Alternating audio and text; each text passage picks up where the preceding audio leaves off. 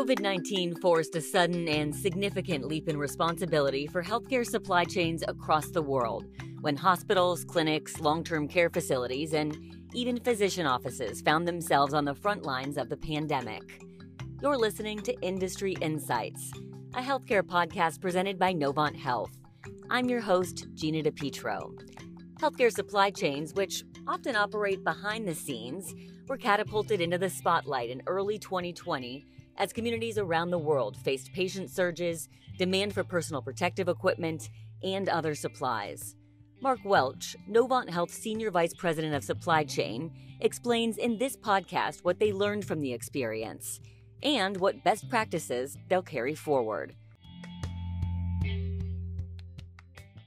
Mark, I've heard you refer to the supply chain as a bunch of problem solvers. In a lot of ways, they were ready for COVID-19. It's what they do every day. But what did change was the urgency and the volumes of what supply chain needed to source. Explain kind of what you observed in the early days of the pandemic. So we started putting together what would be the critical supplies. So what do we need to battle to prevent from getting COVID? And so we did that. And that's a lot of the PPE stuff that you've heard so much about.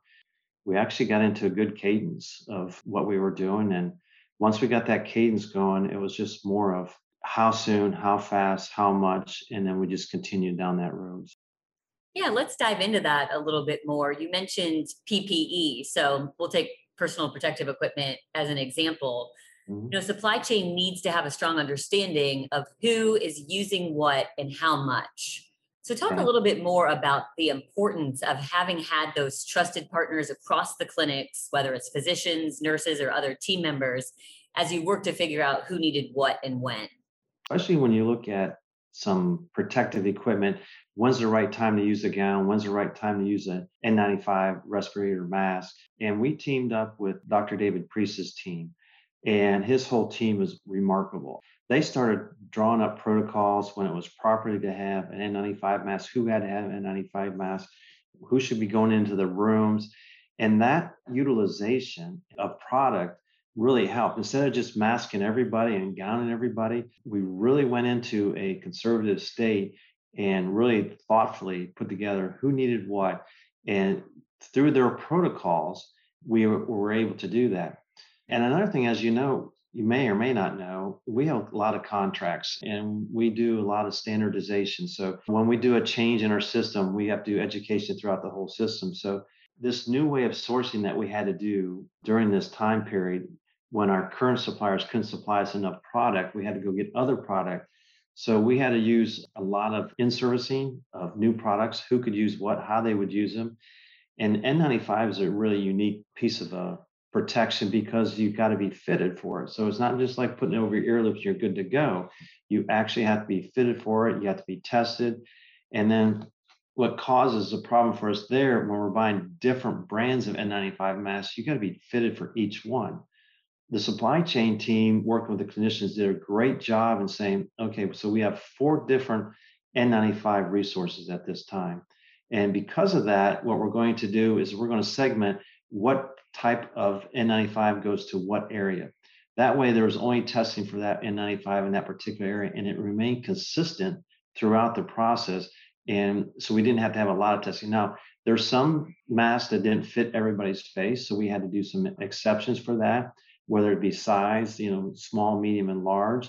There's some that we had to do some pretty detailed manual delivery of product just to make sure the right people got the right product.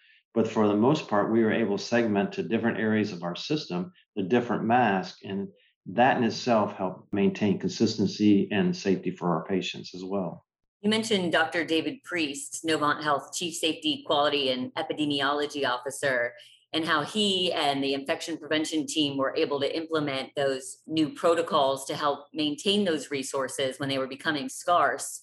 Do you think that this helped avoid maybe the hoarding or hiding of supplies when people just weren't sure how long they would last? Oh, absolutely. And I think everybody just felt comfortable. We didn't have to feel insecure and we didn't have to hoard things. I mean, if our system would have started hoarding things, we probably would have spent 3 or 4 times as much. The right product wouldn't have got to the right people. And there probably would have been some safety issues. The fact that we have so much trust in each other and the transparency that Novant has with our vendors as well as with our teammates and our patient, I mean, that's the only way to go. If this happens again, and it probably will in our lifetime, something like this will happen again, we'll be prepared.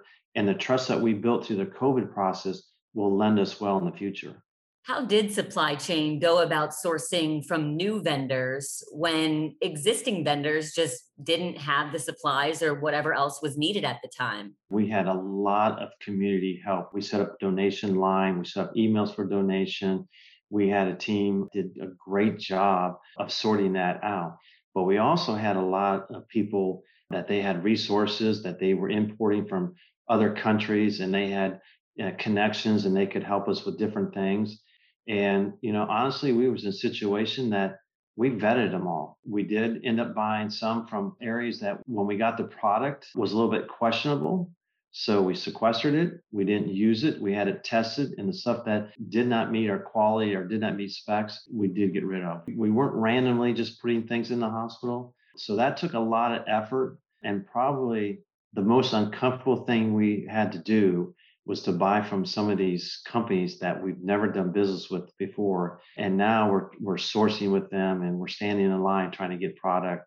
What did you learn from that experience? Kind of having to get out of the comfort zone a little bit and maybe source from companies, like you said, that Novant Health had not previously worked with. Whether it's offshore, near shore, or onshore. We're looking at try to balance it out. Now, it doesn't mean we want to have a lot of different products and we want to go away from standardization and everything else, because standardization is so important and so critical to quality and different things. We're being very proactive about where we're getting product and how we're getting product, and then how we can ramp up or slow down, whatever the case may be. So it's a constant study. I mean, we're studying our numbers all the time. You mentioned at the beginning of the pandemic, you were getting emails about, hey, I know a guy who knows a guy who can get this. What does the process look like when you begin to vet new vendors or new companies?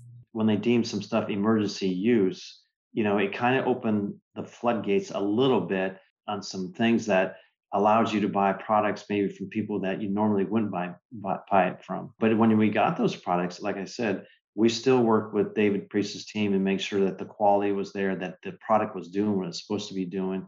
Because the worst thing we could have done is put a mask on somebody that thought they was being protected and they really were not being protected. So we were very concerned about that. So that's why we did a lot of different testing and just quality checks. What is the benefit of hiring and retaining employees who have a background not just in sourcing, but in healthcare sourcing in particular? What would be the benefit in that? Product knowledge. And I'm not saying healthcare is that much different, but there's a lot of moving parts, a lot of variables. A human body isn't specifications. Everybody's different. The willing of our clinicians to teach us and explain to us, because we've been around long enough, what their products they need and how they use them and what's different about this product compared to this product, really helped us out. If COVID would have started and I would have had to go introduce myself to Dr. David Priest for the first time, he would have said, "Who are you? What's going on? I've got all these other things to worry about." But since we have a relationship, not only me, but my entire team, it's a phone call. Here's what we see. I have this many masks. If we continue on the route that we're going, we'll be out of masks in 45 days. And she would say, "Well, what do we need to do? We're using a lot more masks in this area compared to this area." It would be a phone call. What are we doing? And maybe somebody was starting thinking that, well, we got to order up on these. That relationship in itself, it just squashes any type of hoarding. It squashes any type of fear. What other lessons learned could you share about how supply chain leaders can develop and implement preparedness plans? Perhaps any helpful technologies or resources that you shared with others, or just things that you found that really worked? It's just about people and process and relationship. We can buy the fanciest computer, we can buy the fanciest software, and that's great because you need information, you need data, and we have unbelievably strong data at Novant Health. So, I mean, that made our process easier.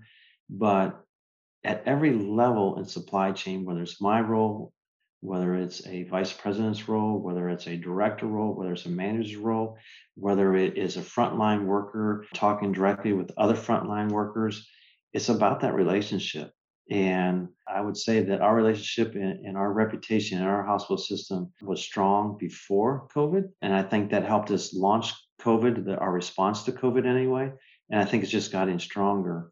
I hope that we can continue to have those open conversations. And if something breaks, honestly, if we mistakenly put something in the wrong area or somebody's out of something else, we're not getting calls from the market president. That person on the front line is calling the people they work with every day, and they're solving those problems again every day. And that happens. I know it happens, but it's how we react to a crisis versus how we don't react to a crisis.